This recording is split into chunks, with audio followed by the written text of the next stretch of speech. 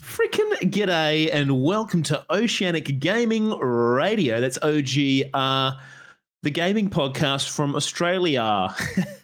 Very good. This is episode 69. Very nice, firstly. Nice. And it is the 21st of the 8th, 2023. We are recording this live at 7 p.m. AWST from twitch.tv/Oceanic Gaming Radio. Yeah, welcome. My name's Captain Perth, and alongside me, as always, my brothers in arms, my brothers with arms, Grizzly 86 and Pav Leatherface. How are we, fellas? We good? Hey, boys. Doing well? Monday once again. Yeah, it's definitely a Monday.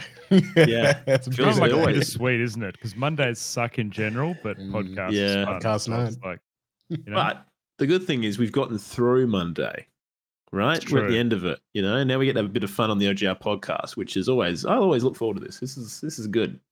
yeah. And Cap, episode 69, big one. Yeah, Big one. big isn't one. it? This It's is a nice a one. yeah, very Nice nice. yeah. No, this is a milestone in my opinion, and a very important one. So, We'll But- actually have some custom episode out this week. You can, will we? wait and see for that. Is it a bit raunchy, Pav? Have I seen this? Oh, look, probably have I seen think it's this. pretty I think- raunchy. Yeah, excellent. It's funny Excellent. because Cap remembers, but Chris does not remember what I'm No talking fucking about. idea what you guys are talking about. I know what it is, but I don't remember when the image was taken, which I think alludes to. Oh, the state. yes, I Yeah. do. There Oh, it is. no. Oh, no. Yeah, X-rated perhaps, but you'll It find is, out if you're potentially. watching this or listening to this in the podcast. If you're listening to this live on Twitch, you're probably going to want to go and check out the podcast episode for the the image. So keep an eye out tomorrow when Yep. the image the podcast goes live. So yeah, pretty good. Now, Pav, how was your weekend, mate? What's new? What's been happening? Look, for a change, not too big a one. I actually Yeah. relaxed. It's been a string of big ones in the last couple of months. Yeah, so I know. Yeah, you've earned a bit of Had relaxation. a good downtime weekend. Did some washing. Believe it or not, I'm almost on top of my household duties. It's incredible. Well. How good is that feeling? Oh, dude, That is absolutely. pretty good. But Pretty good, Pav. had a nice Sunday though. Had our final debrief meeting with Pixel. Talked about all things, how things went. Yep. And then went, Oh, yeah? which went really well. We were there for many an hour. Many an hour. Yeah, Really. it was a big one. It was good. Always good to see those folks though. Yeah, but yeah, absolutely. went straight to Mighty Blue Justice's place once again. Our second. It was our third match, State v State, Perth versus the rest of Oz. This time we went against Queensland again. It was a bit of a redemption match. We did not Yeah, right. redeem ourselves. Was it a clean victory? for Yeah, look, Queensland? there was some crazy members of crazy Six Siege players of the other team. So Dude, they that's fucked. definitely I had the hate upper that. hand. But look, at the end of the day, I think Stream Perth, I think we had more fun. I think we had some better plays, some Yeah. more fun moments, and like at the end of the day, I think that was the main takeaway. We had a good time, and I think people saw that, and that's what Do what we got. match up against other states soon, Pav? Or what's the Yeah, go? well, it's we've only got one match left. It was only Adelaide and Queensland, including us, partaking in this event. So it was just the three of us, and it was just a round robin. We played each state twice. We've got our final match with Adelaide on Sunday again, I think. Okay. Yeah, this time. Nice. This time will be on Have we- Twitch Adelaide's Have channel. we beaten Adelaide yet, or do we get in? Yes. by Adelaide? Okay, So yeah, there that you was go. our first game. It was close, but we took the lead on that one. Shit, yeah, dude. And now you've got all this knowledge from fighting against a stronger yeah, we- foe to take back to Adelaide to really rub it in. Exactly. We've been sweating. I think they're actually playing Queensland tonight at some point. Or might have already been finished now. But Now yeah, we've if Sukai's listening to this, I just want to say, you got to lift, mate. You got to lift. Yeah. You got to carry your team to Rise up. victory. Rise up, brother. Yeah, Come you got on, some man. freaking work to do. They did very well. They only team killed once this week, so they've definitely improved. Wow. Who was the team kill? I Is it believe Sukai? it's Team Kill Tifa is the name she's Right. had and stuff. But Love only once, so it's an improvement. The team's coming together, and I'm proud of them. They're doing well. Hell yeah, dude. But Good yeah, on very him. good, That's awesome. Very good fun. We actually got a front page slot. We were on Twitch's front page. Pulling those big numbers. Big numbers. It was pretty cool to see. But yeah, good fun all around. We're nearly Very rad, to dude. the end of the Starlight. It was for Starlight as well, so nearly done with this campaign. Yeah. When does Starlight normally wrap up? So it's Game Changers. It occurs throughout the month of August, every August. So we're about half. Yeah. We're just in the last week now, essentially. Yeah, sweet. I hear Yeah, it's nice one. like 5K or something, isn't it, Pav? Yeah, Total? yeah. Our goal for this event, the entire State v State event, was 5,000, and we're at 4,000. We're over 4,800. So it's so close. We got very Oh, close. you're gonna get Damn, it, nice, surely. dude. That's huge. Very good. That's Yeah, right. Yeah. very good, dude. Maybe we can chuck in the Starlight donation link in this week's episode, perhaps. Hey, Oh yeah, great idea. idea. Yeah, I'll Yeah, check Yeah, it I out. like so that. if you are listening and you want to donate towards the campaign, check out the description of this podcast episode. So yeah, we'll try to remember to put that in. And if you can't, then fuck, sorry. I mean, I'm writing the description right now. I should probably do it. Oh, yeah. I'll do it. chuck I that in got there. it. I'm amongst it. I got it done. For sure. Oh, nice one, mate. Dun. And Grizz, what about you, mate? You had a big one. Filled you guys in a little bit, I guess. But on last week, we got a email from we got a booking agent for the band, which I think I might have told you guys. But Yeah, nice. essentially, because we're relatively new as him taking us on, we try to say yes to as many things as we can, just so that he starts to book us with better shows.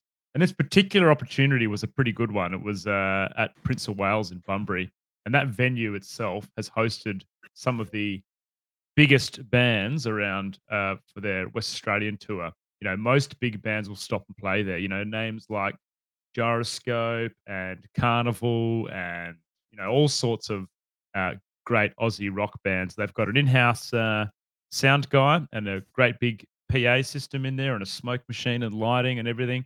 So we're like, hell yeah, we'll take that. But it did mean that I had to drive down, which was a couple of hours south of Perth on Friday, Cap, to get down there to set the gear up and play. But it was awesome, mate. We got some great photos, and Hell yeah, dude. he recorded everything, dude. He recorded our whole set through his desk and videoed it as well. So we've got like, Oh, that's great. yeah, it's cool. Hey, so we're gonna have to sit down and have a look through it. But yeah, that was Will you pretty chuck cool. it up on YouTube or something? Or I have no idea. I don't know what we do with it. So maybe potentially, if people want to hear depends it, on the quality, I mean, suppose.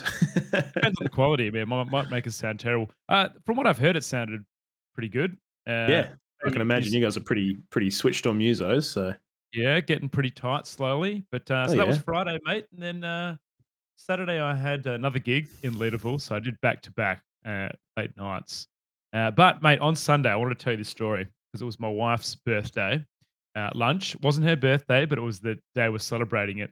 And this kid tried to lift up a drain, What? and it dropped. Like it was at a pub, and they had like a playground. And there was a drain there, and he lifted up this drain. And he dropped it on his hand, and it was just like blood everywhere. Yeah, kind of like my kids were there, and everyone was just kind of like, it was like a real one of those. You know how you do first aid and you learn first aid and you learn Yeah. how to kind of it was all that. dude. Get the first aid kit and wrap it up and bit of pressure and everything else. And send That him is off a to yikes from hospital. me, dog. Big yikes, mate. I was very Oh, tired, and man. I was like, "This is just, I'm not this is ready just for the this. Not icing on the prepared. cake, mate." Yeah. Oh, dude, jeez. God, well, I hope he's all right. Or they, whoever they are. Bloody They hell. shipped him off to hospital. Yeah, who knows, mate? But Whew. pretty savage. Bit of a savage Wow. hand wound, mate.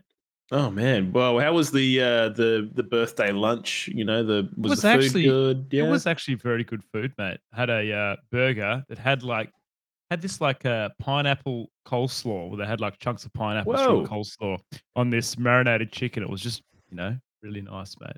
Damn. So it's kind very of like a good. Hawaiian burger. Yeah, kind of like a Hawaiian burger. It wasn't crumb though. It was like this. Almost like this chili chicken kind of thing. Quite a nice. Hey, Ooh. actually, question, Cap. Those Yeah. black buns, as in the burger buns, the black Yeah, the buns. charcoal ones. Yeah, Yeah, why are they black, mate? Kind of put because me they off. got charcoal in them.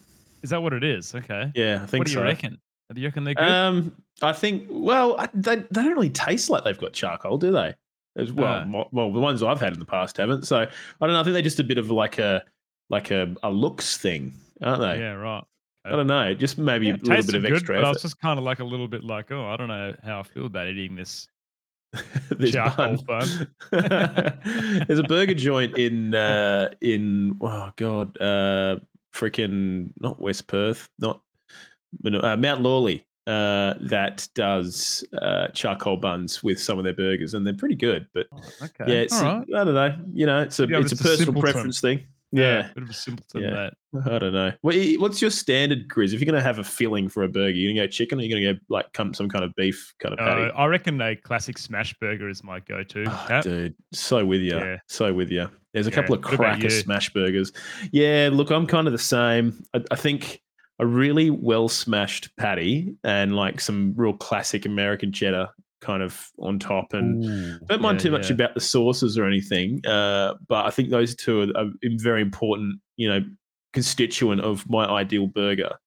Dude, I had a know? Ripper burger with you. No, it's not at the DTC, at the other place with you and me. They're Royales? gonna have some Royales. Oh Yeah. man, they got some Ripper burgers there, eh? Yeah, I actually reckon recently their quality's gone down a fair bit, and we've been moonlighting other burger restaurants, but Oh, no, which is a bit of a really? shame, to be honest. It's always been right. our tried and true, and it's just I don't know. I don't know what's going on there. It's almost like the chefs just aren't quite keeping up with the Quality. standards. You know what I mean? Right, It's okay, a shame, yeah. but I tell you what, there's two new burger places opening up in our immediate area, which is like I love burgers, so I'm fucking all about it. I'm ready to go. So Couple of burgers, yeah. big fan. But Airy J in the chat, that's exactly the place I'm talking about. Meat and Bun in Mount Lawley, doing the Bun. charcoal burgers. Hang on. Oh, I think I've been to Meat and Bun in Mount Lawley, I think. I didn't Yeah. have one of the charcoal burgers though. They've but got one in yeah. Freo as well. Yeah, so we've got.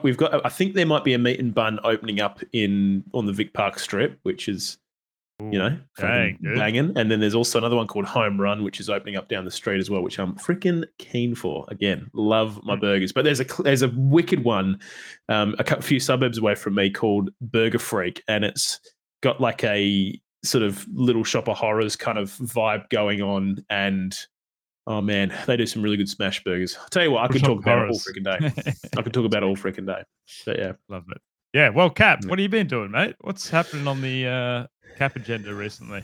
Well, honestly, not an awful lot. Been fairly cruisy, which has been nice. On Saturday, what do we do? We did fair bit of shopping and stuff, and just kind of got our collective shit together. I started full-time work again this week, so I've gone back up from 3 days to full-time. So I had my first Monday in the office again today, which was great.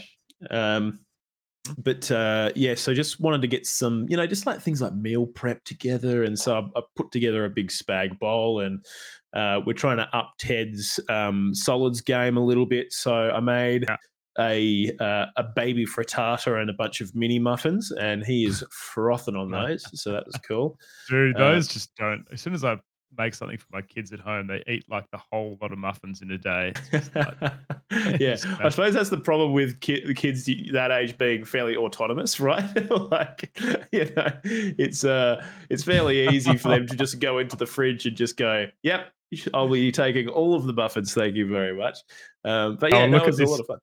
Look at this nice raid we've just had from the Jazz Cook. Nice. Clan. Yeah, thank you very much, Jazz. Welcome in, Raiders. Absolutely. Oh my god. But yeah, so I made a bunch of mini muffins for Ted, and then what else did we do? That afternoon we went and watched the Matildas lose to who was the team they played? Sweden, and it was pretty sad because one of the guys at work's Swedish, so he gave us heaps of shit today, which was you kind of you got to cop it on the chin, but it still sucks regardless. But that was pretty fun. The football, Cap, wasn't it? Look, in all honesty, no. I don't really watch any sport apart from esports. So, which is, a bit lame, but whatever. I enjoy it. So, in all honesty, honestly, the only sport I watch is basically Dota. Yeah. Dude, I'm kind of with you. And I have the argument around the old is esports a sport all the time with a couple of my mates. Oh, man. They just Yeah. won't stop. But you just wait till their kids grow up Yeah. and they're watching esports at the Olympics and things, and Yeah. they're going to be speaking to them about it, Jeez. But you know what? The idea of sports in general is just like, it's just a shared interest that people have turned into a game, and it's become popular on a wider scale, and then suddenly turned into something that people place bets on. That's kind of the base level of it, right? Or like, they want to watch people play this thing because they play at a high operating level. There's no difference between that and esports, in my opinion.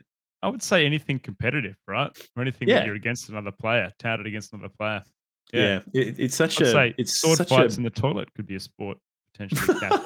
Are we bringing it in? Are we? Yeah. All right. Where do we go? We better do some practicing soon. I'll meet you at training. Yeah. I love it on the weekends. Absolutely. But yeah, so that was my Saturday. And then Sunday, what did we do Sunday? Oh, we actually took Ted to Matilda Bay in Perth, which is a lovely kind of riverside beach.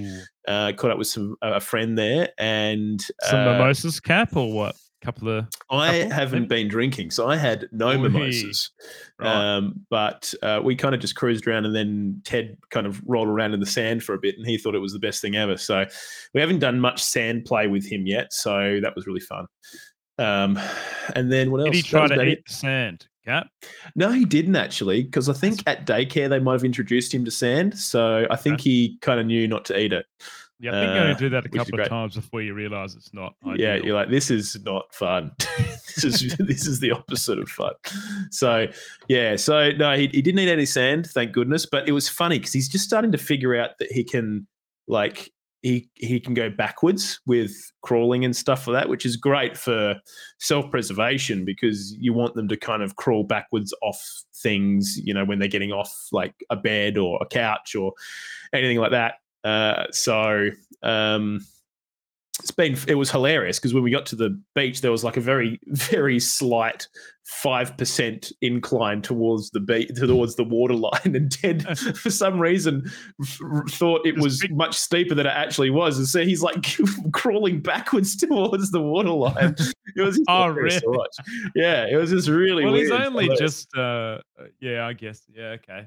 Cool. Yeah. So he's probably got that from. He goes downstairs backward, does he, Cap? The old. Well, he surprised us the other day. We were in bed, and then he wanted to get off the bed, and we are kind of getting up anyway. And then he kind of just like got himself off the bed by kind of going backwards and putting his legs down onto the floor. And I was just like, Jesus, who taught you that? That's crazy. Like, just weird. Yeah, so he's kind of figuring shit out. But so kind of, obviously there's the thought process there of this is how I exit and, make it down slopes and other bits and pieces. So, yeah, I don't know. It was just funny. But yeah, that was basically my weekend, plus a shit ton of Baldur's Gate 3. Not a shit ton. I'm squeezing as much as possible. We will probably get there and how's your game and going, but are you through Act 2 yet now, Cap? No. I don't even know how close I am, to be honest, but I've done...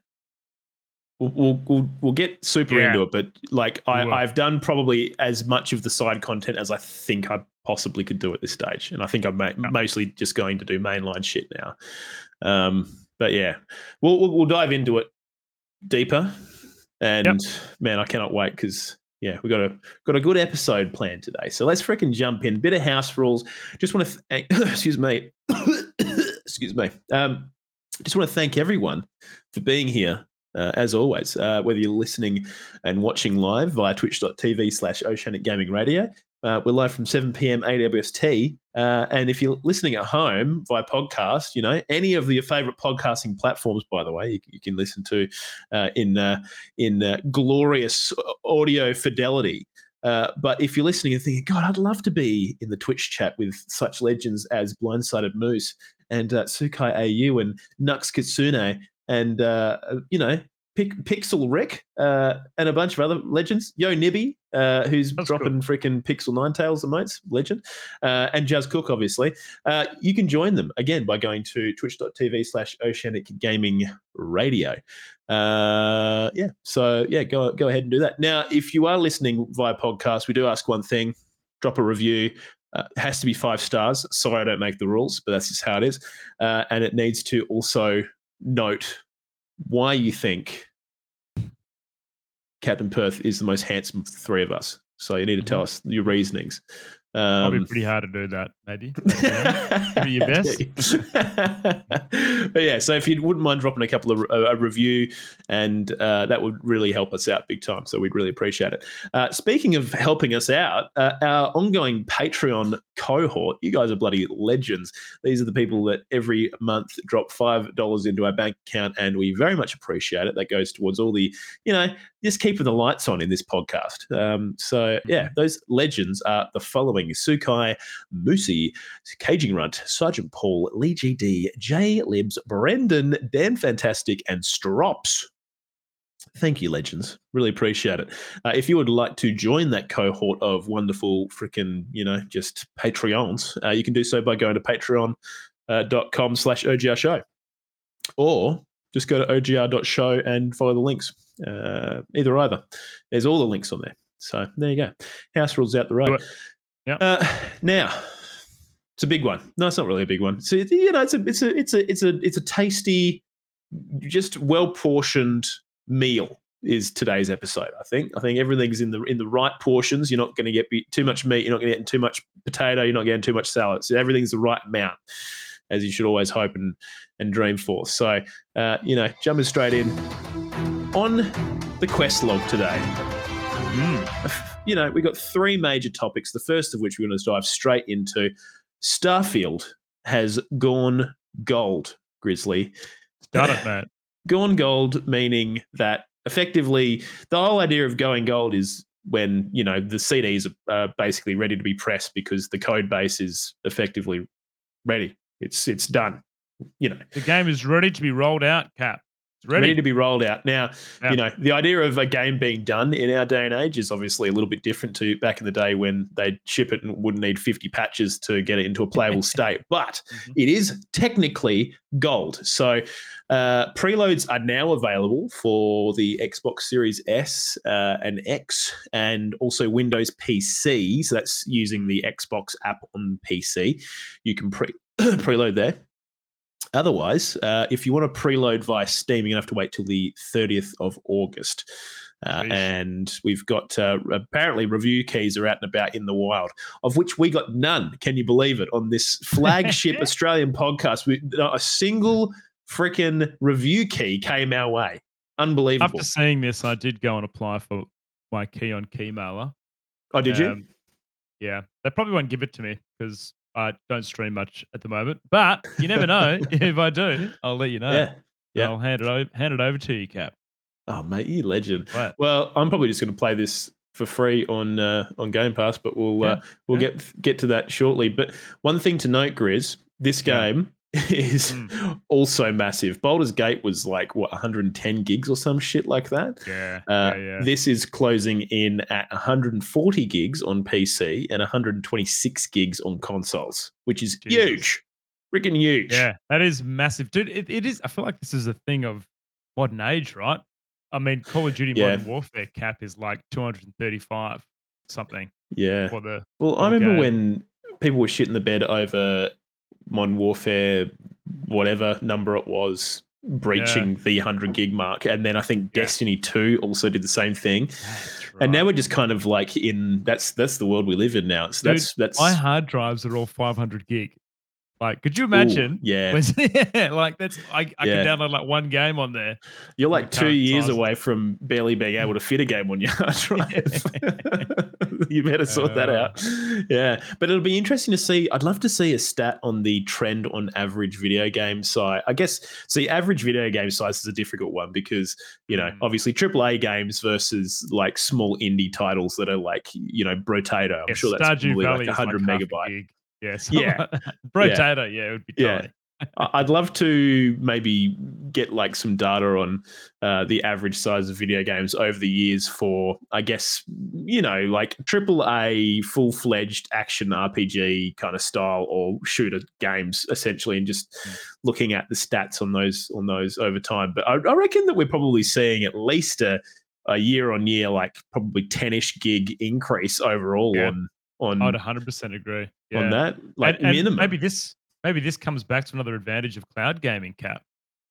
That's a really good point, actually, because I mean, well, I suppose at the same time, like storage is fairly cheap. It's not ridiculously expensive, but I mean, if you want a 2 terabyte, like NVMe drive, it is quite a bit more expensive than the 1 gig variant, obviously, because it's double the space. But if you're building a brand new PC and you want a really nice drive that's going to run straight off an NVMe slot, it's going to cost you, unfortunately. But like Erich in the chat says, disk space has kind of cheapened over the years, which is what do they call that? Moore's law? Is that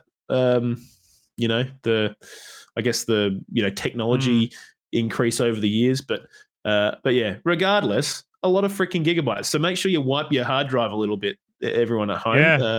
Clean it up. Defragment it. Yep. Yeah. Sort it out. Do people still do that? Defrag. I do. You know what, dude? It's built into. I should know this, but it's built into the Windows does it automatically now on a schedule. Is that right? So you don't have to do it. Yeah, but also, dude, like back when we used to defragment our old hard drives, it would take like 7 or 8 hours to do. I know. I used to do it overnight. So now with SSDs, it's done in like 30 seconds.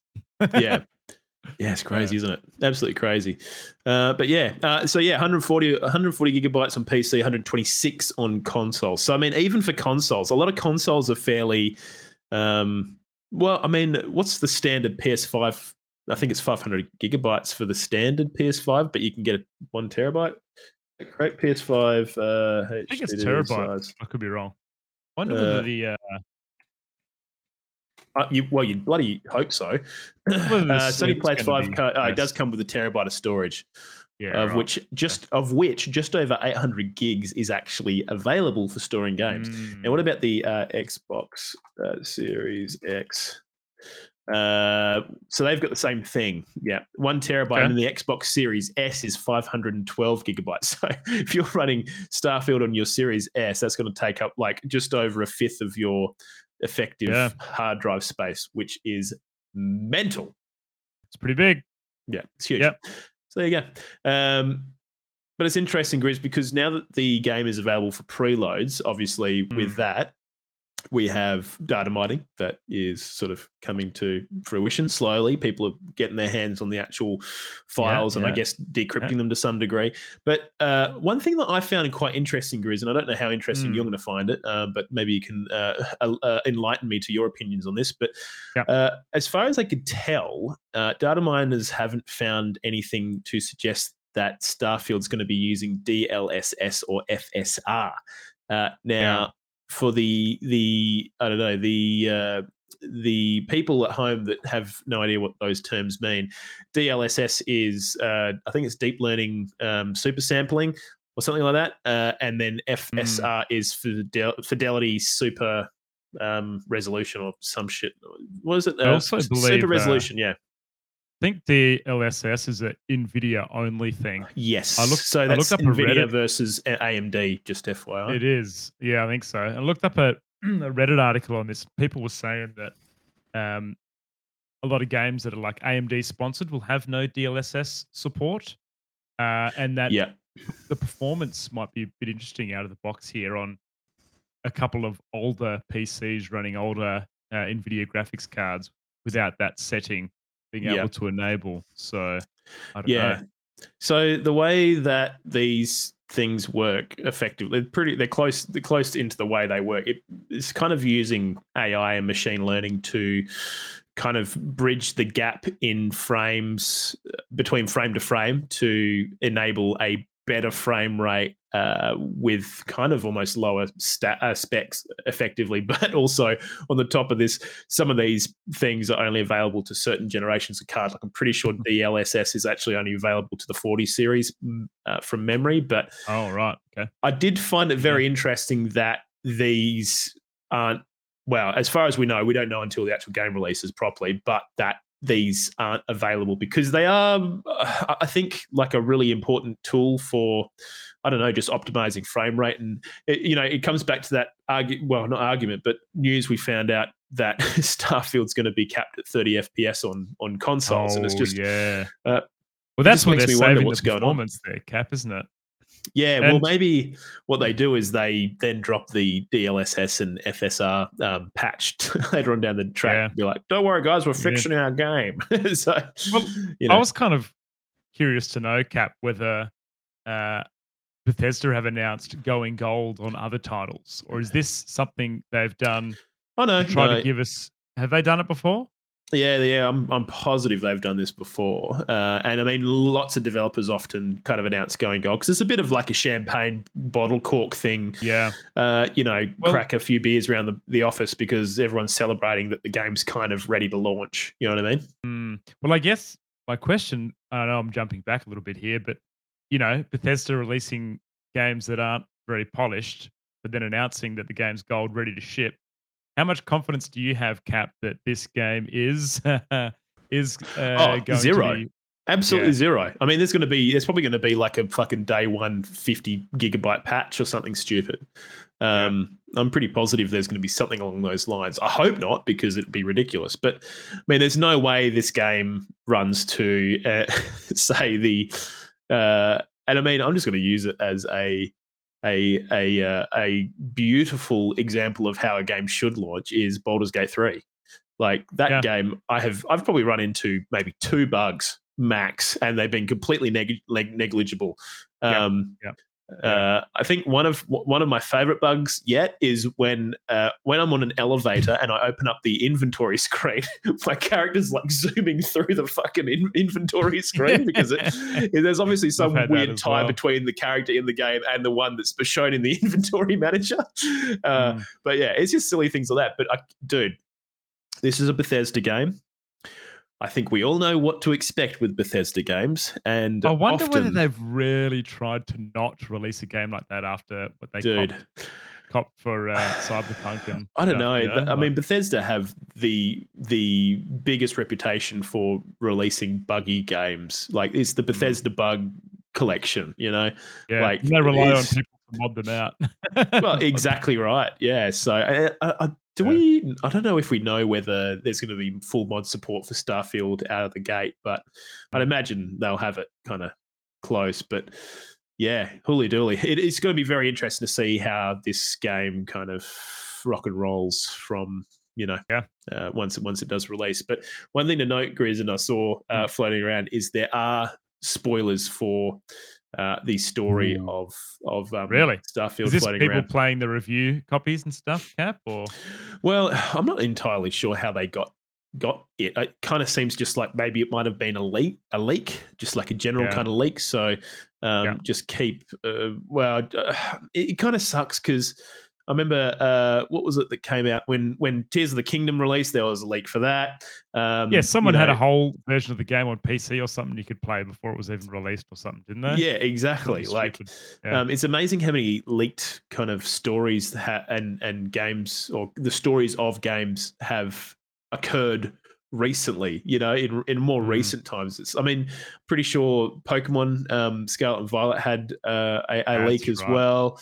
Dude, do you remember Diablo 4 with the developer packs or the friends and family beta or that's something? Right. Like, yeah, we had someone major was leaks streaming there. it on Twitch or something. Like, it's just crazy. I think one thing, and maybe a reasoning behind why we're seeing this more often, is I think development teams are bigger, and as development teams expand in size, so too does the surface area of potential leakage, effectively, because you got more hands on it.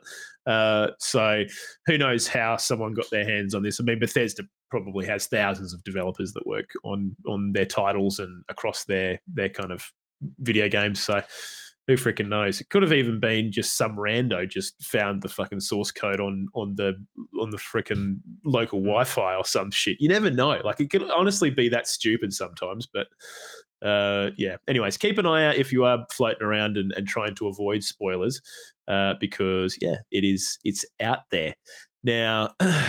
Grizz, one other thing I wanted to touch base on this with you is, and we did do a podcast, a poll, a cheeky poll, and I think do a now's poll. probably Yep. a better time than ever to talk about the one we did recently. Now, yeah, every weekend we do a poll just to kind of gauge, the public interest of just video games and a topic that we select that we're probably going to talk about in the episode for this week.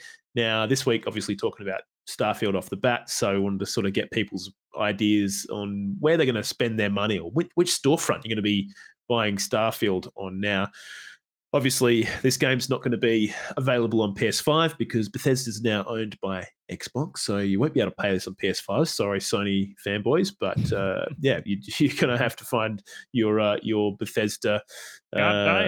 Your Bethesda meal elsewhere. So, yeah, we wanted to know, where do you intend to play the game? And bonus points if you comment as to whether you'll be purchasing an edition of the game that allows early access, of which will be available 5 days extra. And we'll go through how you can go about getting that. But yeah, firstly, Grizz, we had Xbox Cloud Gaming, Xbox as in console, PC on the Windows storefront, or PC on the Steam storefront. Now, do you want to go through the results, my friend? Yeah, mate. So we actually had quite a few votes on this. So thank you very much if you did vote. And if you didn't vote and you would like to, you can find us on Twitter. So go and follow the socials there, so you can next time. But we had 0 votes, Cap, on Xbox Cloud Gaming. We had 29% of the vote to Xbox, 25% of the vote to Windows PC Game Pass, and then a whopping 45.2% on Steam. Cap, does the cloud gaming surprise you or not? Or is that because that sucks and no one uses it? Do you reckon? No, it doesn't. Yeah, it doesn't really surprise me. I probably expected to maybe find 1 or 2 of these because, I mean, honestly, the idea of this game running at 30 FPS on Xbox consoles does not make me fucking too excited, in all honesty. And I know we're going to get there, Cap, but not to mention the recommended specs to run this game on your PC are also quite high. Yeah. So I wouldn't be surprised whether people were trying to potentially try the cloud gaming route as well. Yeah, and I'm not too sure because I vaguely remember that the cloud gaming is essentially built off stripped down Xbox Series X's, and that's what the I guess the games are running off essentially. So maybe they would be capped to 30 FPS. I'm not entirely sure. It would be super interesting to see what it looks like on Xbox Cloud Gaming, and I'll probably give it a crack on there just to see what it looks like. But man, yeah, I don't know if it surprised me a lot, but I thought maybe 1 or 2 votes might have dropped in there. But I mean, obviously not surprised that majority of people will be purchasing on Steam, and the rest kind of split between PC, Windows, and Xbox. So quite a few Game Pass users there, though, Cap, isn't there? Couple. Oh, absolutely. And I mean, maybe we can talk about this now, Grizz, but kind of a no-brainer in my opinion. I mean, it's a single-player game, I'm pretty sure. I don't think it's multiplayer. And the game, let me tell you how much this game is worth right now on Steam, my friend Grizz, because I looked at it the other day and I went, are you fucking joking me? 120, is it? $120 on is it Steam. Actually? Yeah, $119.95. And that's for the base edition of the game, dude. That's honestly, that blows my mind. Well, you kind of see that's the price of a full price PlayStation 5 game. So I don't know. But yeah, you're right. It is expensive. But we've been waiting for this. It is a lot of spondoolies. Yeah, I don't know. And then, like, okay, so talking about the fact that you can play this game early. The ways that you can play this game early, Grizz, they include the following, right? So you can either purchase a enhanced edition of the game. There's a few different editions. I think there's a base edition, and there's a premium and an absolute Mad Dog edition, which comes with a watch. If you buy the kind of non-base editions and you spend the extra cash, you're going to get 5 days early on any storefront. Now, if you want to play early with the Game Pass version, you can purchase a digital upgrade pack that is $30, which is still cheaper than the fucking game itself on any other storefront. So that's via Game Pass. So you could have a Game Pass, active Game Pass subscription, purchase the digital deluxe thing for $30 and you will have access to the 5 days early content. So are you going to be doing this, Cap? You're going to be playing the early content, probably. Mate? I think I'd like to get in early because I'd like to talk about it. Well, hang on, what's the date today? So it will be. It goes live on the. Is it the 2nd of September? I'm gonna have to double check. Starfield release, 6th of September, which is not next week, but the week after. So theoretically, you should be able to play on like the 1st, which will be a Friday. So, dude, I bought Remnant 2 Deluxe, and I didn't touch it before the allotted pre-time. Yeah, I could still perceive myself playing it before playing Starfield before the release date. What about Baldur's Gate, Cap? What about Baldur's Gate, mate? Yeah, we'll see how we're going, but I reckon I might be close to finishing, depending on how long Act 3 is. So yeah, okay. I don't know. Right. We'll see. But yes, there's obviously different ways that you can get the early access. But now going back to the cost of the digital premium edition on Steam, if you want to play 5 days early, it's going to cost you 170 Australian dollars. Oh my god, dude that is some other stuff as well. Ridiculous. They give you some shit, dude. Okay, let's go through the edition. Where are we? The digital premium edition comes with a story expansion, a Constellation skin pack, and access to digital extras, which is a soundtrack and a art book, of which you will listen to the soundtrack in game anyway. So it's a fucking waste of your money. So yeah, right, dude, so, it's actually out of control. I wonder whether people are buying this shit. Surely, absolutely they are. Yeah, of course. Yeah, right. And then there is another. So if you pre-order, you get a laser cutter and a deep mining helmet pack. But yeah, it's crazy, dude. It's honestly crazy. It is literally a full day of my wages. Yeah, look, fuck. Yeah, they're coming to get us, mate. Yeah. So. Yeah, I suppose think about how you want to go ahead and play this game. I mean, again, if you play on Game Pass, you will get the game for free. You'll be able to play that there for free.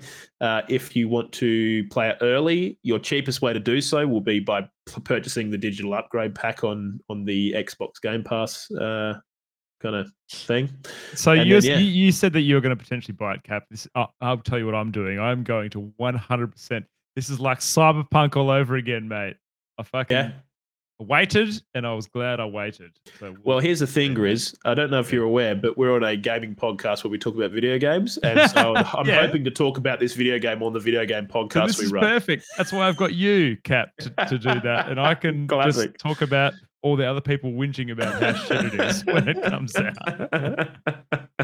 Exactly. So I'm going to take one for the team, Grizz, and play this Bethesda video game and see how bug it is. But yeah, so keep your ear to the ground here. But yeah, so there you go. Now, Grizz, we also had a little Q&A recently from Bethesda Game Studios regarding Starfield and obviously its impending release. This was on the 16th, so it was last week on Wednesday-ish. So fairly fresh information. So one question that they were asked was whether people can buy houses or property in main cities, to which they answered yes, you can. There'll be dwellings to purchase, which is pretty cool. So and they did this over Discord or something, Cap, didn't they? Some real random people posted questions in there. And Yeah, they kind of did a really random Discord Q&A, which, I mean, sounds random, but also I think a lot of businesses are really pushing to get really strong Discord communities cranking yeah, because, it's good.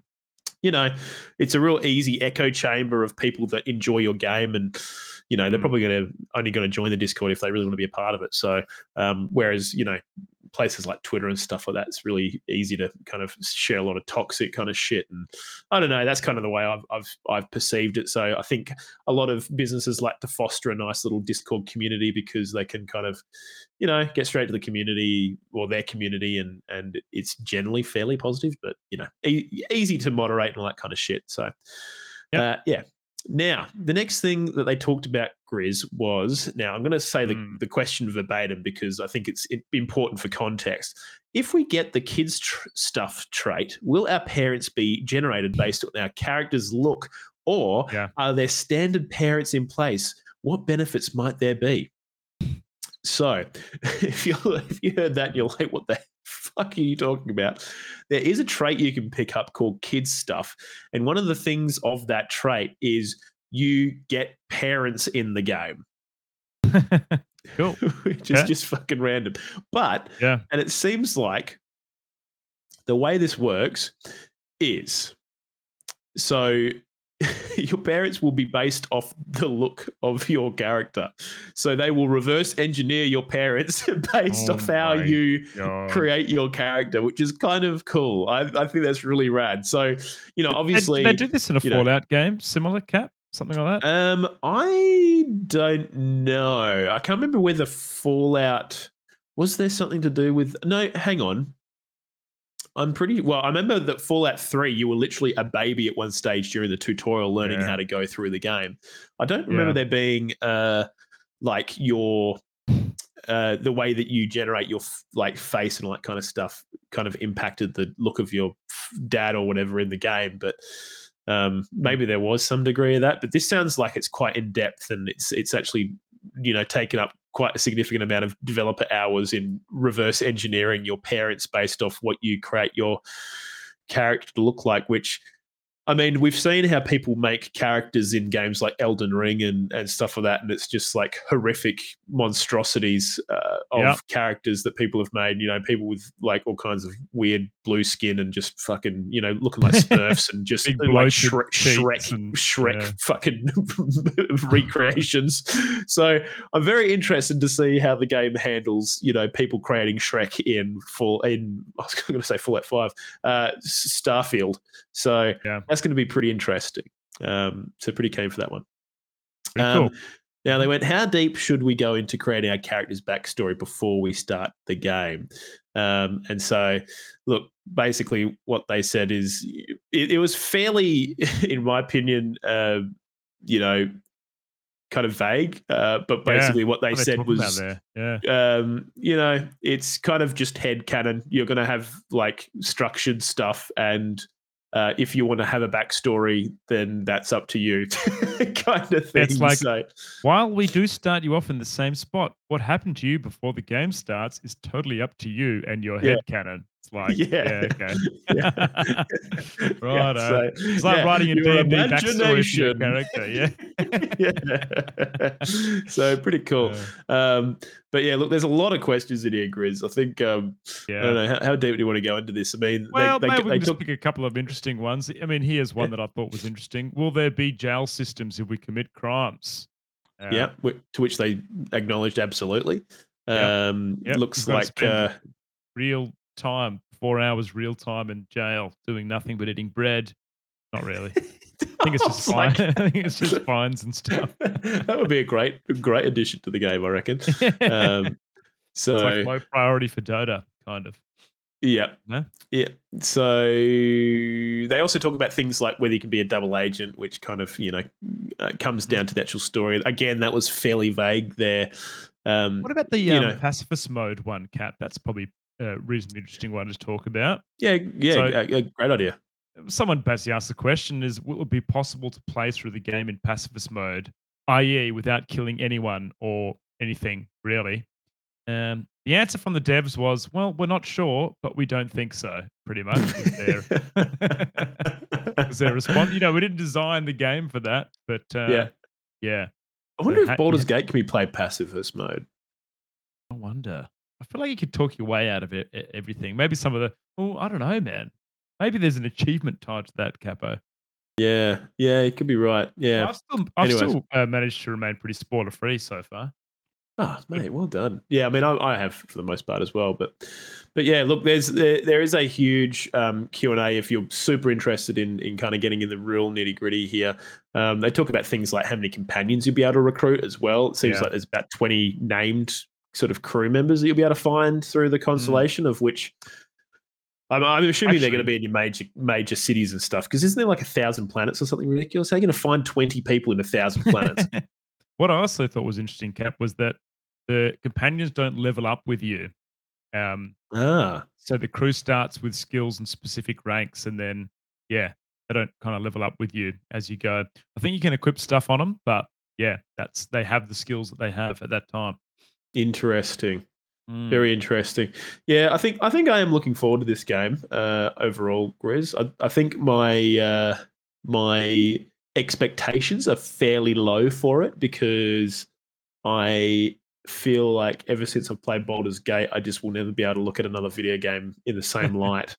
But yeah. So, anyways, that's your big Starfield dump to a fortnight out from release. So, get freaking excited. It's not too far away at all, mate. So, there you go.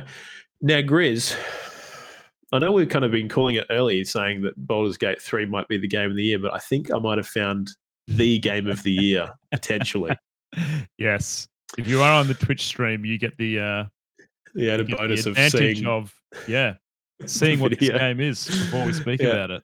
So I came across this on Reddit the other day, and I was like, "What the fuck is this?" Cap, there has been memes leading up to this for years about these beans, right? Yeah. Like people may have seen the memes. Like, where does this actually come from? Where does it originate from, mate? So it originates from a so the game itself is called Killer Bean, and you are literally a anthropomorphological coffee bean that does gun fu and shit, and is like a special agent and is fighting other coffee beans. So it's kind of like if you played Hitman, I kind of feel like it looks a lot like that, where you can slow down time and like dodge and just nowhere near as in depth, but it's just I don't know. We'll get to the actual game trailer in a second, but this game is based on two web shorts that appeared online in 1996 and 2000. So Killer Bean, The Interrogation was 1996, and Killer Bean 2, The Party was in 2000. And then they made a movie for Killer Bean in 2008, which was called Killer Bean Forever, and it is shocking. I watched a little clip of it the other day, and it is just poorly voice acted. The animation is fairly serviceable, but just like the texturing and stuff is just bizarre. But anyway, so it's kind of hard to believe that they've decided to make a full game, and it's also really hard to believe that the trailer for the game actually doesn't look that bad. And the premise of the game is actually sounds pretty amazing, Cap. It is a first-person / third-person open-world roguelite shooter. Yes. Which sounds pretty interesting to me. So we're talking procedurally generated environments and enemies, and I presume weapon drops in kind of like a run-by-run, upgrade your character, play through, die, run through again, the old roguelite progression, which sounds pretty interesting, mate. So, well, they kind of angle it towards like the idea of, no one playthrough will be the exact same because all the missions are procedurally generated, as well as the story and the plot twists are also procedurally generated, which just kind of seems really mind blowing. So it's going to be really interesting to see how this plays out. But I mean, looking in the what do you call it, the YouTube trailer that we've got cranking at the moment, it is just this bean character that is kind of like plasticine kind of I don't know. The characters are plasticine, I guess, but like Yeah. the world around them is like very real, fairly realistic. Yeah, it's really nice, dude. It But almost yeah, reminds you of Far Cry a little bit. Some of the yeah, environments actually, you that's a see, really yeah. good. That's a good comparison, actually. Mm. And there's a lot of Far Cry esque kind of I don't know gameplay to it as well. But then they mix in a lot of that gun fu slowdown stuff, which actually, again, it's kind of impressive for a game that should be completely forgettable. It's kind of seems to be coming together fairly well. So it is available for wishlist on Steam. Go and check it out. It's literally just called Killer Bean. So I've wishlisted it because I just want to see what happens with it because it looks absolutely bonkers. I wonder whether it will rate higher than Blizzard titles this year, Cap. I bet it will. I bet it'll rate higher than Overwatch, that's for sure. Yeah. But yeah, now developers of Killer Bean, if you're listening, Grizzly Gaming and 86 and Cat and Perth would like to Review codes. review codes, please. I'll clip this. Thank you. I'll clip this and I'll send it through to them, mate. Get onto it, eh? Absolutely. Couple of killer beans right here. Yeah, absolutely. We'd love to kill some beans for sure. But yeah, so I just had to bring this up because it was just absolutely crazy. But yeah, anyways, now Grizz from Software, our the legends, the ones and only Miyazaki and the boys out there making a bit of Armored Core. Yep. Well, Miyazaki's not technically, but now they've come out with the computer specs. Grizzly Gaming 86 specifications for what do we call it? Freaking Armored Core 6 Fires of Rubicon. Now, you are going to, by minimum, as absolute minimum, you're going to need Windows 10. So sorry, Pixel Ninetales, you won't be able to play this game on your Windows ME computer anymore. I'm sorry, mate. It's not happening anymore. All right, you're going to have to upgrade. You're going to require a Core i5 at a minimum, or a Ryzen 5. So a Core i5 8 series or a Ryzen 5 2600 series. So if you're listening at home and you know what those numbers mean, I hope your bloody processor's ready to go. Now 12 gigs of RAM though, mate, which is that a random number? I mean, I guess so, because usually it's either 8. Isn't it normally 8 gigs? 4, 8, 16, 32, 64. I feel like 12 is very random. Can you find 6? I also feel like 12 gigs of RAM is quite high, right? Yeah, but in saying that, I kind of feel like these days 16 gigs is absolute minimum for a lot of shit. Kind of just in general, you kind of really want 16 gigs of RAM. Gone are the days where 8 gig was, get you by, but kind of comes down to that whole I don't know, the whole what do you call it thing we're talking about with hard drives and the size of video games getting bigger and bigger. The stuff that you're putting into RAM is also getting bigger and bigger because you're putting things like textures and shit that you're using on the fly into the RAM and then obviously being streamed straight through. So I guess ultimately the RAM has to increase over time as well. So spew. Just sucks to be you if you haven't got 12 gigs of RAM. What about the hard disk capacity cap? It says 70 gig, 60 gig or more. So I think the or more is an interesting thing to say because it's like, well, is it 60 gig or is it more than 60 gig? Can you please tell me the correct answer? I'd be surprised if this game was not more than 60 gig. I mean, dude, I would have thought this game would be about 90-ish. Surely. I would have thought it'd be about 90. Well, I can't quite remember how big the install size for Elden Ring was, but I would have thought it would be comparable. Actually, I'll tell you what, Elden Ring, according to this, Elden Ring takes up just under 45 gigs on PS5 and Xbox is 49. PC takes the file storage cake with 60 gig requirements. So there you go. Dude, I've only got 16 gig of RAM. Far out. Oh, dude. You're thinking about a new PC soon, aren't you? I am. Yeah, it's going to happen. Yeah. So you're getting there. But yeah, so that's your memory. Now, GPU, Grizz, the NVIDIA GeForce GTX 1650. Now, the 1650, I'm not too familiar with that card. Yeah. I feel like that might be what do you call it? Is that I thought that was a laptop so. one. I don't think you can get them for desktop as well. It's kind of like a weird generation of them. I don't know. Yeah, okay.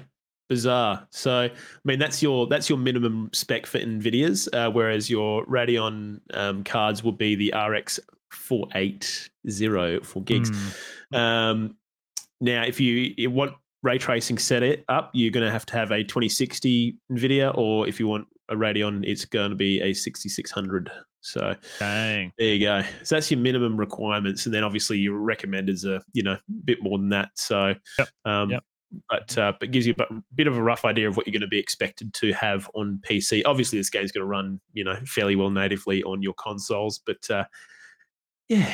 There you go. Pretty interesting. Now, other thing that kind of came to the light of day, Grizz, was the fact that we know for sure now that the Armored Core 6 game is going to be using the same engine as Elden Ring. And funnily enough, I didn't know this to be true, but Sekiro is using the same engine. It's interesting. So I know the Elden Ring engine itself, a lot of the speedrunners were able to glitch things by changing frame rates and doing bits and pieces. I wonder whether that kind of stuff would be fixed for this, or whether they've thought about that in the development. Well, yeah, it's a good question. I'm sure that maybe there might be some development considerations to avoid maybe some of that stuff. But mate, the speedrunners are a different breed. They will find that is very true. They will find ways to fuck your game up. Don't you worry about that. And in ways you didn't even think possible. So yeah, I have no doubt in my mind that they will find ways to Elden open Ring this game engine's wide good. up. Cap, I think that's good. Sounds good. Yeah, the Elden Ring engine's great. Yeah, the solid engine. So, but just interesting to know that they didn't kind of recreate the wheel, I guess, for this, and they're pretty happy with that engine, obviously, so they're sticking with it. So, very cool. But yeah, anyways, that is the quest log, Grizz. Congratulations. You've get all your XP. World record pace, Cap. Very nice. World record pace, my friend. Indeed. Nailed it. So there you bloody go. Now, obviously, we've already done the poll, so we're just going to dive straight in, Grizz. And I want to know how your gaming is going. Now, I was going to ask you first, but I actually might quickly usurp and just kind of go through a couple of things that I played this week before we go into the big Baldur's Gate do deep you dive. First, Cap. Yeah, do you first, mate. Go. Now, one thing I did do this week, Grizz, was I got an ad on probably Facebook or some shit saying, hey, do you want to try out Warcraft Rumble? And I was like, what the fuck is Warcraft Rumble? And then I remembered it's that fucking little weird Clash of Clans remake game. And I was like, okay. Oh, dude, I think I got one of those as well. What was it like? Was it good? It was just a mobile game, in my opinion. It was, the gameplay mechanics, I guess, if you can call them that, were incredibly kind of slim. The whole kind of game is built around you having these minis that you play in like a lane kind of combat. So you'll see on the screen if you're watching at home. Otherwise, if you're not, I'll kind of explain it. But the game is structured as there's sort of two players either side of one another, and there's two or more lanes between those two characters. And you are placing minis in each of those lanes, and they slowly walk towards the other character, and they will kind of fight other characters that appear in those lanes that they encounter, or the character's home base, which, if your home base reaches 0 hit points, you lose, and that's it. So all of the different minis have different sort of skills. They're either melee or they're ranged, or, they attack range kind of creeps better than others, or, there's kind of this interaction between different minis and what they are a bit better at. And the art style looks really cool. I like that. Yeah, the art style is actually quite nice. It's definitely got that Clash of Clans plasticine thing that we talked about earlier. Excuse me. Yeah. But Dota 3. Yeah. I saw Pudge actually. Pudge took someone. Yeah, I did. Ah, excellent. Hmm. But yeah, so there's a few bits and pieces in there, like there's little gold things that you can collect that you send kobolds in to go and farm gold for you to sort of accelerate the amount of units you're putting out. You can also, depending on the map that you're playing on, you can get these little sort of midway zones that you can use to put characters sort of deeper into the lane, which will push them further along. So there's ways to kind of accelerate you getting to sort of defeating the enemy boss, heart or whatever it is. If you play, there's PvP and PvE. The PvE stuff, it's kind of all these different maps that you go through, and it's different bosses that you're fighting, and those bosses have different kind of cliches or gimmicks. One that I fought had like these special bombs that it would chuck down, and another one had all these spiderlings that it would chuck out. But Kat, ultimately, my biggest question is: there pay to win? I didn't get a good look at how the monetization really worked, in all honesty. Right. And I think the pay to win might mostly be buying the minis, less so making them stronger. But I might get back to you on that next week. I also think there might be an energy kind of thing going on as well. So you get a certain amount of energy to kind of spend on things. And once your energy runs out, you can't play until your energy respawns the next day. I think that was how it worked. I might have to get back to you on that one as well. But ultimately, the game is pretty brain dead. I think that's probably the best way to put it. Like, you have two lanes, and there's a flying character. I'll put the anti-flying unit down in that zone. There's a melee character. I'll put the flying unit in that zone so he can't attack the flying character. And it's just fucking pretty straightforward. There might be a bit more nuance further down the line, but what I did play, I was just like, there's not much going on here. How many Captain Perths, Cap? As a whole made so far? 2.5 out of 5 Captain Perths, maybe. So far. Right. It's I mean, I'm sure that it's just such a typical mobile game. You know what I mean? It's just it's pretty fucking average. So it's just a mobile game. I think there's some interesting things going on with some of the bosses, but ultimately, I think, again, it's because it is a mobile game, it's targeted at literally anyone who has a fucking mobile phone, which could be your granddad, or it could be, freaking Faker from lead esports gamer. So, literally that's the scope they're working with. And so, I don't know. It's just it wasn't particularly compelling in my opinion, but yeah, if it at all interests you at home, maybe go and give it a crack. But yeah, there you freaking go. Now, the other thing I want to talk about just briefly, Grizz, was the fact that Blasphemous 2 is coming out like freaking next week or some shit. I think. Honest, mate. Yeah. Yeah. Now, what is this, Cap? What would you say this game is if you haven't heard of it? All right, so Blasphemous 1 was a side-scrolling Metroidvania set in this kind of like pseudo hyper-religious take on kind of like I think it was based on Spanish kind of religious iconography and stuff. So it's just highly freaking religiously kind of looking 2D scroller. Is it pretty true to some of the like actual law religion and stuff, Cap? Like, as in I think history? They definitely borrow fairly heavily for a lot of it. Like, for example, the main character wears this long pointed hat, and that's a thing that priests or whatever in Spain would wear. Like, but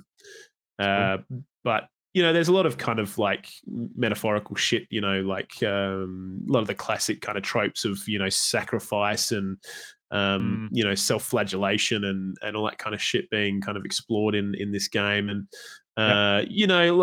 popes and all that kind of shit, like, and a lot of like holy relics and incense you can see them burners like what do they call? Yeah, the incense burners and stuff, and they use them as flails and whatnot. Yeah, just a lot of like, just nods to religious kind of bits and pieces and cultural things, but it takes a very gory kind of I don't know, grim kind of approach to all that, and the story's very kind of soulsy in the sense that you kind of are getting very piecemeal kind of bits and pieces of what's happening in the wider world and why your characters kind of been awakened and what's going on in the world and what happened, and there's this miracle that happened, and why did the miracle happen, and was it good or was it bad, and so you're kind of figuring that out. I didn't finish the game. I got pretty damn close, but another game probably came out. But Blasphemous 2 has recently been announced, and looks like they're kind of going down the same route. But this time, looks like they're kind of going a bit harder in the Metroidvania kind of aspect of everything. Looks like they're leaning really hard into the platforming, and they really want to kind of, give you a bit more options in terms of your weapons and whatnot. So in the first game, you had access to one particular weapon and you could empower it and stuff like that. But in Blasphemous 2, you're going to have access to a bunch of different weapons, which will give you kind of, different bits and pieces. So there's a bloke breastfeeding a baby in this particular trailer. So that might give you an idea of what is going on. You're going to be playing the Penitent one, and you're going to have access to a shitload of new weapons, which I think the weapons kind of control how you access certain areas and also how you move through the world and stuff. So they'll give you kind of traversability options as well, which looks really cool. And it seems to be what do you call it? Seems to be reviewing quite well as well, Grizz, so far. What did you think? Would you compare this to Salt and Sanctuary, Cap, or a bit different, you reckon? Yeah, it's pretty close to Salt and Sanctuary, kind of close in the Hollow Knight kind of category of Metroidvania, fairly difficult side-scrolling platforming kind of side scrollers, but it has bosses, and those bosses tend to be quite difficult. And again, same with Hollow Knight, so might be a good one for people to give a crack whilst they're waiting for Silksong Hollow Knight. Silksong. Yeah. I'm actually thinking of giving this a crack myself, mate. Did you play the first one, Grizz? No, I watched you play it on stream. It looks good. Yeah. Yeah. I think it's up my alley. Just, yeah. Seems all right. Well, I don't think you'll be missing out too much if you don't play the first one. It kind of seems like, it's kind of like Dark Souls. You don't really need to play the other ones to kind of get an idea of what's going on. I think in terms of story, maybe there might be some linkages, but for the most part, I think you'll be fairly okay. I'm loving the different weapons we've seen so far. Some really cool ones. You see some dual wielded swords and some big heavy maces and other bits and pieces. Which looks cool. So having different move sets, I think, is going to really kind of just help with the way that you approach the game, and finding a play style that you prefer rather than being locked into a single kind of attack pattern, all that kind of stuff. So looks really good. Looks really interesting. I think it actually comes out on the 23rd, which is on Wednesday for us. So not too far away. I'll probably chuck that on my Steam Deck, I reckon, and I might play a give bit this of a go as well. Blasphemous. So in between a bit of Baldur's Gate 3. So there you go. Other than that, Grizz been playing a heap of Baldur's Gate, which I might let you open with that. How's your Baldur's Gate playthrough going? Look, I have to admit, Cap, I have stopped playing my single player altogether. And I'm now playing through a new campaign with Curdy and an old school friend. His name's Belly. We've had one stream of that, and we've had another session last night. And I think that'll be the way that I play through the rest of the game. Will be in a co-op kind of fashion. But so I started a new character, mate, and I've actually started a monk. Given that a go. How's the monk going? Well, how do you feel? I'm using a pretty interesting build, mate. I'm using an unarmed monk, and I'm putting points into rogue. And the idea is that you get tavern brawler feat, which you actually end up being a strength monk rather than a dexterity monk. So does he use his feat or something? So what the feat does is it uses your strength modifier. You get 2 times your strength modifier as guaranteed damage for each unarmed strike you do. And then Right. because you pick up Thief, you get a bunch of bonus actions. So you basically just get to punch people a lot. That's cool. And you're applying a lot of your strength mod. So it's pretty Right. cool. You're very mobile. Like monks are very mobile, so you can kind of get around a lot. And Yeah, which I think because early on in the game is really important because getting into the fray as a melee character it can be quite difficult. At least I found. But yeah, I was meaning as in, absolutely. do they physically use their feet? Because you said they were Oh unarmed, yeah, so he do they does. He just use does. their He does feet? kick people. He does kick people and All stuff. right. Yeah, he does use his I was feet. making Yeah, a really yeah. poor dad joke, but I think it fell on deaf ears. Sorry, man. I am so slow right now. My brain is only just ticking over cap. So we're hanging in there. But no, man, it's been great. And you know what? I will say the co-op experience so far, I'm actually enjoying that more as a playthrough. The way Oh, they've that's done it cool. is so fucking cool, dude. Because so I'm playing the Dark Urge cap, and Oh, cool. Nice. the option is there to hide your private dialogue and private things away from the other players. Yeah. And you spoke about something that happened to you where you ended up killing this girl in your camp. Well, that Yeah. happened to me, and I hid the dialogue, and then I managed to successfully hide the body, and there was just a big pool of blood on the floor. And you can see how if you're playing That's with other cool. people, you can kind of develop the story, but you're on these kind of separate pathways as you're playing Yeah. through. And I'm sure it will all come out in the end around what's happening. But yeah, it just reminds me so much of D&D and having your own backstory that, you kind of hide from everyone else that you're playing with, but that will come out in time. Actually, it really gives me a real good sense that that is exactly what Baldur's Gate 3 is doing in a co-op kind of perspective. So, Yeah, I yeah. think they're definitely doing like probably the greatest job that I've ever encountered of providing a gamified, well, obviously D&D is a game, but a digitally gamified version of D&D and Yeah. the D&D campaign. You know, The other thing that I've it's really noticed impressive. as well, that is testament to them is, like I found in Divinity 3 or all the Divinity games when you're playing co-op, you would always be waiting for the other people to take their turns for you Yeah. to go. But if you roll the same initiative, you can take your turns at the same time. Uh, Oh, that's brilliant. yeah, and that's really cool. But sometimes it is important, obviously, to say, "Oh, I'm gonna debuff this guy, or I'm gonna go for the left one, or whatever it is." But it just means that the combat happens so much quicker, and it kind of comes back to your turn a lot quicker because people do share their initiatives quite often through the combat. So Yeah. I found that pretty cool as well. Like Yeah. we've nearly worked up to where I was on my single player campaign. We've only done 2 sessions between us, and I'm looking forward to getting into the content that I haven't seen yet. But man, it also opened my eyes to how much stuff I missed that other people found as well, like heaps Yeah. of stuff. So Oh, yeah, there is an insane amount of content there, and I'm wondering how much I've kind of missed. I'm being fairly completionist about it. But Mm. yeah, I mean, ultimately, Grizz, I just can't believe how much variability in the game there is story wise, and to do with player choice though is what I mean. Is people are calling this a sandbox game, but it's not quite a sandbox game because people are like, I've had mates have been like, oh, I heard Baldur's Gate's really good. It's like apparently you can do anything in that game. It's like, well, not Mm. really. Like it's not a sandbox. It's like a narrative sandbox, right? Where Yeah, yeah. your experience of the game is sandboxed in the way that you approach the dialogue trees and the way that your character navigates through the world and what actions they take. But you have so many different types of ways that you can approach dialogue and characters and actions and events in the game that it just Oh leads to yeah, just an absolute fucking insane amount of different possibilities that yeah, I just absolutely. can't even So imagine how they even mapped this out. It is a triumph in its own, is it like, try?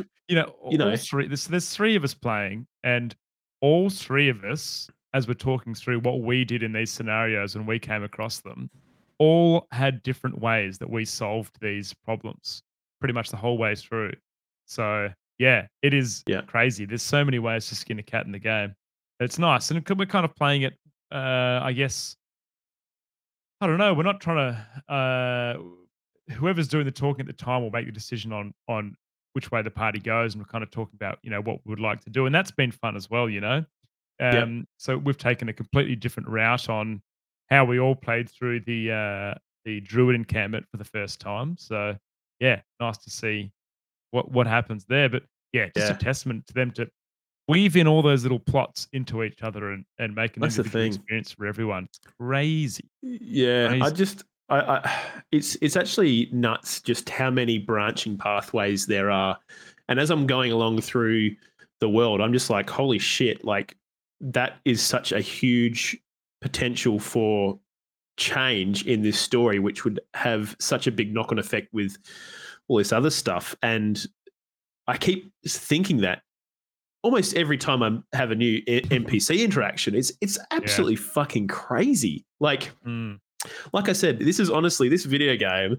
If you appreciate it for anything, purely just for the fact that someone was able to effectively create an experience with so much potential player choice and have those meaningful choices actually resonate into a coherent storyline that has so much variability is honestly fucking mind-boggling. Nuts, I don't isn't even it? know how you'd manage a project of this size, but they've done it. It's I wonder honestly whether they must have had crazy. like some kind of app or how do they do it? Like, mind maps are one thing, Cap, but surely it has to I mean, be. this is, I think, like the team that Larian's put together is just probably like just a bunch of absolute freaks like that Yeah.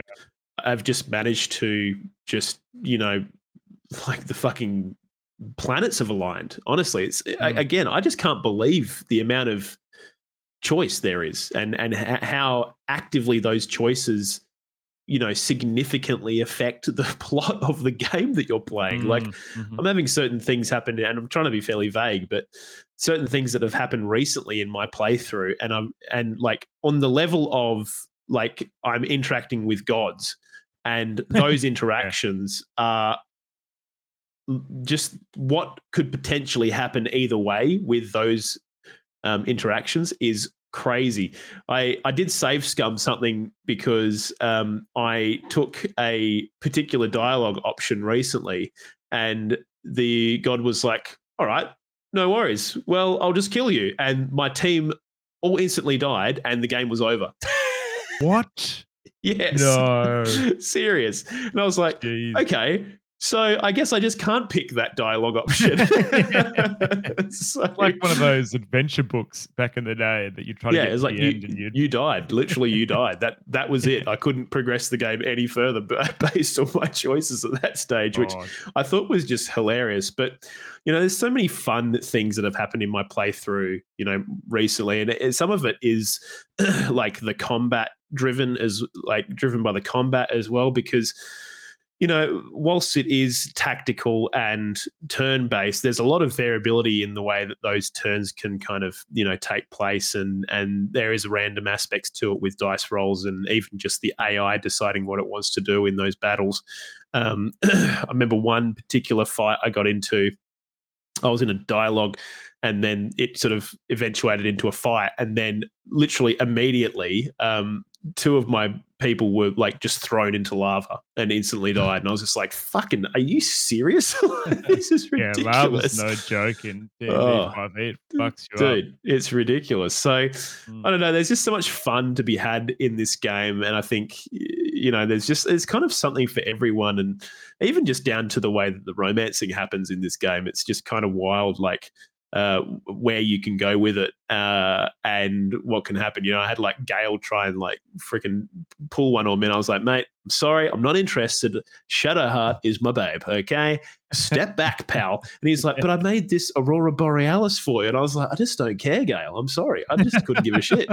So yeah, I don't know. Honestly, it's again, like I said it last week, this is definitely one of those games that I think will be remembered as a turning point and a mark on the gaming map of all time. And yeah, it's just if you're not playing it and you're kind of umming and ahhing about it, you just got to give it a crack, because I just don't think you'll ever play another game like it.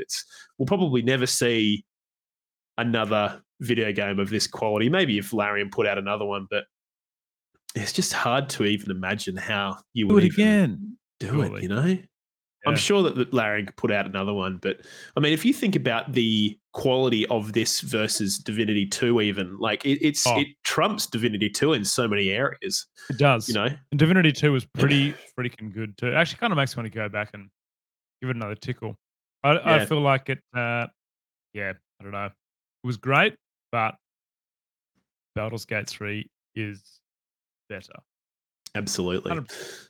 So yeah, I mean, maybe once you've, I don't want to get too deep into spoiler territory or talk too much about stuff, but I Yeah. mean, what's your party look like, Grizz? Like, what are you guys So sort of in the co-op playthrough, so we've got me, which is a monk. Curdy is I think he's going to go rogue ranger. He's got Yep. rangers picked up a thing. So that's the DPS classes. We've got Yep. actually we've got an interesting. Dude, it's funny. We've got a paladin, right? Yep. Who was I think he started out as like a normal paladin, but the very first combat we got into, he broke his oath. So he's an oath breaker paladin now. Yep. How does the oath breaking look? Dude, How does that work? Fucking cool, dude. Like, so he didn't realize that he had like a pact or whatever it was, and then we went and fought some guys at the start of the game, and then a NPC rocks up in your town, kind of thing, in your hub, and basically says, "Yeah, you've broken your oath," and it changes your skills and everything, and you can repent and kind of go back, but I believe it costs a bunch of money and heaps of stuff, but yeah, there is a full storyline just for that particular class. Pretty cool. Oh, dude, that's crazy. I think even like, and that's another thing that is weaving in there is the way that your class choice interacts with the storyline as well is really impressive. I've had a lot race as well. Yeah. Oh, absolutely. Like as a drow, there's been a lot of times where that has played into dialogue options that have been really interesting, like meeting other drow or meeting races that tend to be subservient to the drow, which I kind of spoke about last week. But even just being a warlock and what that means for the interactions that you're having with other bits and pieces happening in the world. Like a lot of times, if I sort of meet some kind of weird, bizarre creature or monster, or someone's being possessed or something, as a warlock, I tend to have kind of some kind of extra dialogue option, which has been fucking awesome, frankly, because it gives you a lot of insight into what's happening. And I mean, some of the stuff that happens in Act 2 is pretty crazy, and having those dialogue options has been awesome. So it's pretty fun, and I think I'd love to do a bard playthrough or something to see where that kind of takes you as well. But yeah, there's just so much fun stuff you can do in that freaking video game, man. It's actually out of control. My team currently is myself as a level 8 warlock. I've got Shadowheart as a level 8 cleric, and then I've got Asterion as a level 5 rogue, level 3 ranger, and then I've got Karlach as a level 5 barbarian, level 3 paladin. And I must say the barbarian paladin build is fucking pretty good. Stupid strong. It is out of control. Yeah. The amount of damage coming out of Karlach is just ridiculous. And she's got like 90 hit points. It's just freaking stupid. I've had so many close calls where Karlach's just run around, smacked everything to death, and I've been like, sweet, awesome. Thank God you're alive. Worries. Easy game. What about your Astarion? What rogue subclass did you go, Kat? So I went the which one did I go? I went the assassin. The assassin, that's right. Yeah. So I do a lot of crit damage, and I do it very often. And I mostly use Asterion as a ranger anyway, and so that's why I built into ranger. So when I hit level 5 ranger, I'll be doing 2 ranged attacks, which is going to be just ridiculous. Absolutely bullshit OP. Some ranged feats? Did you get crossbow expert or anything like that? Yes, I've got crossbow expert from memory, which is again just honestly, Asterion also pumps out an insane amount of damage. So it's Yeah, it's a lot of fun. So I'm really enjoying the sort of theory crafting of setting up my team party. It's cool, Normally, Yeah, yeah. yeah, Love it is, because normally in other games where I've had to manage multiple characters, I've just kind of always been like, oh, God's sakes, there's going to be one Yeah, character. you just want to But have this you just is, want to have your own character, don't you? yeah, But exactly. they play Where's such a this game? Like, oh, pivotal man. they play such a pivotal part of your combat every time. You know, you need utility and having Yeah, someone to heal, and like I think it really plays out that you yeah. invest in your progression of them all. It's kind of the Cool. perfect blend of like, it's also not super overbearing with the amount of information you have to get through to figure out what you want to do with those characters either. Hmm. So yeah, I'm just very pleasantly surprised that I'm playing a video game that sees me managing multiple characters, and I'm actually not too mad about it, because traditionally I have just not had time for that. I've not really enjoyed it. So yeah, ultimately, Grizz, Baldur's Gate 3, fucking excellent video Yep. game. So there you go. Game We'll of the keep year, talking about just it each week. behind Probably. Brotato, and then in Yeah, comes very close second. Yeah, very close, very Yeah. close. Then probably Killer Bean somewhere behind there as well, I reckon. Yeah, definitely Killer Bean's going to be in there for sure. But yeah, so there you go. Now, Grizz, Yes, it's mate. time. Rapid Fire News, brought to you by DJ Francesco. It's in the freaking game, baby. Big thanks to DJ Francesco for another week of rapid fire news, you legend. Starting with the Xbox 360 store will be closing down in July 2024. But don't Ooh. worry, your purchased video games will be available on the Xbox Series X and S storefronts if you want to download them. So there you go. Cassie's like, no, you're gonna lose all your shit, mate. Unlucky. Yep. It's all gone. Coming to Xbox Game Pass, available today. Everspace 2. Firewatch is coming August 17th. Which is out now, technically. Is it? Oh yeah, I never played that. Looks cool though. Yep. Texas Chainsaw Massacre coming August 18th. That's been very popular on Twitch. Texas Chainsaw Massacre. Yeah. Looks fun. And then later in the month, Cap, August 29th, we get Sea of Stars coming. Cool. Dude, Sea of Stars. So we've got Blasphemous on Wednesday and then Sea of Stars the following Tuesday. That's Jeez. cray. It is crazy. Video games, lots of them. Very cool, Grizz. Also, Firewatch, excellent indie game. Incredibly unnerving in ways that I didn't expect, and yeah, it was kind of, it's almost a horror game, but not really. It's crazy, very fun to play. It has relaxing moments, doesn't it? You're in the bush watching fires, hanging out. Yeah, it does. But then things happen, and you're like, okay, that was really weird. And now I'm by myself here, and oh my god, I'm in the middle of the fucking bush by myself. And what the fuck's just happened? And yeah, honestly, there's things that happen in that game I don't want to ruin for anyone, but you definitely should play Firewatch if you haven't played it before. It's such a ripper. So yeah, there you go. All right, Grizz, Vampire Survivors patch 1.6 is coming out, and it's already out actually. It includes local co-op and a new engine, which will enable them to do all kinds of cool new features that they weren't possible with the old engine. And it's also available on Twitch. So there you go. Dang, very cool, Cap. Vampire Survivors, nearly as good as Brotato, nearly. Hi-Fi Rush, Cap, has reached a total of 3 million players. Huge. The link that we've got for that announcement is in a language I can't read, Cap, which is pretty cool as well. I like that. Yeah, I think it's Japanese, but yeah, 3 million players is nothing to scoff at. So well done to them. Huge. Now, Grizz, Embracer Group. This is the group that purchased a few Square Enix bits and pieces. Like they have the Deus Ex IP. They also have Tomb Raider, shit like that. They are doing a global review of existing pipelines of games in an effort to optimize return on investment. Sounds like, because they did a massive kind of push to buy a shitload of studios, and now I'm wondering whether maybe they bit off a bit more than they can chew. Maybe they're like, "Ooh, we're not really making as much money as we thought we're going to make." Rip. So, or Cap, hear me out. What happens if they bought their, their competition out to then go, right, now we're just going to get rid of your studios, not have to worry about the competition anymore? Probably unlikely, but you never know, mate. Well, you never know. Does suck, I mean, though. They just overspent there. Cap, seriously, have I just overspent a bit? Need to I think, rein it maybe in? it's an overspend, and probably I think maybe they were purchasing.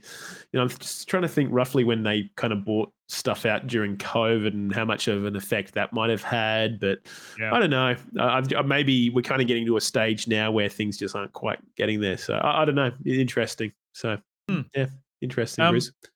Baldur's Gate 3 copped a patch, Cap. They fixed many bugs, some of which stabilizing the multiplayer experience. But, kind of like we said, it's not a very buggy game. They've actually done quite a good job, some minor ones here and there. But yeah, if you want to go check that out, there is a bit of a blog post around what they have fixed, what they haven't. But you know what's actually surprised me, Cap, is the the lack of or requirement of balancing things in that game, given the scope of. Well, I guess it has D&D, but all the items and stuff as well in there. Like I feel like there hasn't been a heap of that, which is impressive. Yeah. Oh, absolutely. I think. I mean, I haven't found anything particularly unbalanced or anything, but I did find one thing that had a whole quest line behind it, and it's a particular weapon. I won't reveal too much, Okay. but it was like some Indiana Jones level shit of like uncovering this ancient artifact, and it's insanely strong actually, but for good reason. It is a orange weapon, but yeah, very, very cool. But yeah, anyways.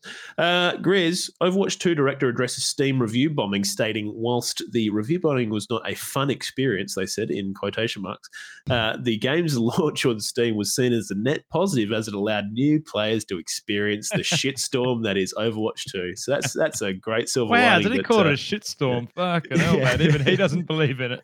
Yeah. So there you go. Very good, Yeah. Overwatch 2 director. Interesting. Cap, you'd be interested in this one. I think this is interesting, but WoW Classic is getting the next patch. It is getting a dungeon finder. So apparently, there's some people Whoa. not too stoked about that. because I it's taking bet there away from isn't. that original Wow. experience. Okay. Holy Mm. shit. That seems like a bad choice, honestly. I don't know if I agree with that, because I think the people who like WoW Classic like it for certain reasons, and certain reasons are generally because there's very little quality of life in Yeah. that fucking video game, and everything You got to sucks. fucking run everywhere, and Yeah.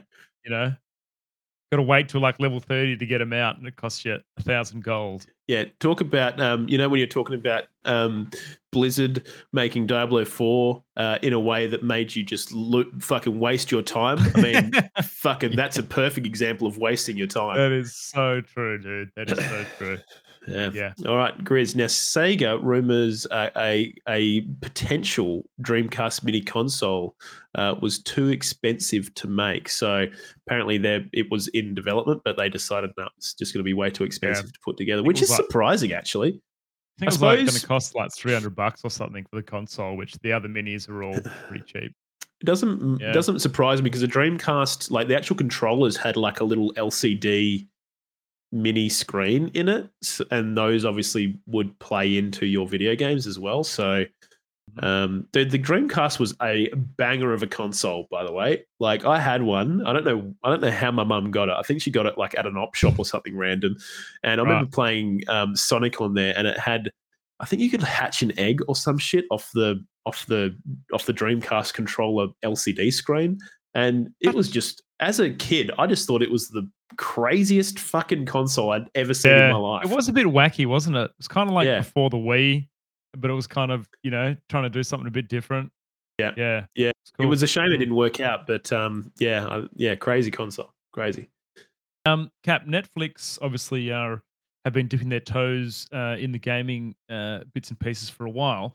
Well, they're beta testing this gaming controller that uses like your phone as the controller. Kind of how you have the mobile gaming where you've got little touch pads and X, Y, and bits and pieces on there. But the idea is that you can use your phone as the controller and use your TV or a PC as the gaming device, and and kind of use it that way. So that's being trialed in UK and Canada. I just thought that was interesting. And now, Grizz, the reason they're doing this is because they are going to be doing video game streaming. Yeah, right. That's pretty cool. Because they had this weird thing going on with your Netflix app where you could sign into the app and then download games through the App Store for free off your subscription. But it seems like they're going to be having video games streamable through your actual service soon, and obviously this controller seems to be a part of that as well. But I think the idea is to have games like Oxenfree and a few other bits and pieces. I think Moonlighter might be an option as well for streamability. But yeah, too. pretty interesting. Now, Grizz, COD 3 has been revealed, I'm pretty sure. I think it was revealed in an in-game event on Modern Warfare Battles. What the fuck do they call the freaking Warzone 2? Is that Warzone? Battle Zone. Yeah, you know what I mean. Battle Zone. They had an in-game event that kind of announced the next Call of Duty game, and this next iteration is set to have the largest zombies game mode offering to date. So there you go. It's pretty cool. That kind of excites me. I actually, I like the zombies thing, and those people that may not know what that is. It's kind of like a horde mode zombie co-op thing with your friends, and you kind of kill zombies and you buy upgrades and you slowly work your way through. Bit of fun. It's pretty cool. Cap, Dave the Diver gets a major update. It includes some improvements to gameplay. I don't know how they could improve the gameplay. Cap's already pretty perfect. They've included some accessibility features and some bug fixes as well. So that is active now. If you want to jump back into that game, pretty good time to do so. Pretty radical. Now, Greasely Gaming 86, Baldur's Gate 3 Collector's Edition resale is appearing on some online sales communities such as eBay, etc., at an average of 2,000 USD and climbing, which is out of control, but completely understandable. Pretty popular game. The contents of which comes with like a really cool Ithlid statue, and it looks like Karlach or some shit's fighting against it. You get what else do you get? You get character sheets, like a parchment map or some shit. You get an oversized metal D20, which looks radical. 160-page hardcover art book, a cloth map of Faerun, a key ring, a certificate of authenticity. It's kind of crazy because you could see that if this game didn't pop like it did, the collector's edition would just kind of be like, not that great. But because this game has been so fucking popular, like I would love to have this, dude. I would love to have the collector's edition now. I wish I had it as well now, in retrospect. But it's always in retrospect, isn't it, my friend? The art book, mate, would be fantastic. It just looks a great coffee table book, Absolutely. Yeah. But there you go. Now, Grizz, that is the rapid fire news, and that is the episode. Just want to thank everyone for being here, being freaking legends. Just generally, you guys rock. And we'll catch you next week. But before we go, just want to say to those listening at home, thank you, big time. Drop a review, tell someone about us. We'd really appreciate it. You can listen to us on all of your favorite podcasting platforms. You can go to ogr.show to find all of our wonderful links to our Twitter, where you can join the weekly poll, our Discord, where you can come and join the conversation, post a question, ask us shit, we'll ask you shit, It's great in there. You can also go and join our Patreon and spend $5 a month. That goes straight to us, and we'd really appreciate it. You can do that by going to OGR Show as well. So otherwise, the only other link that you might need is twitch.tv/Oceanic Gaming Radio. You can watch this show every Monday night from 7 p.m. Australian Western Standard Time. Okay? We're live. You can join a bunch of freaking legends in here. But yeah, so there you go. Now, that's it. That's it from us. That's it from me. Anything else to say, boys? All good for me, Capo? Nada. There you go. Well, anyways, we'll see you guys next week on the Oceanic Gaming Radio. Peace out.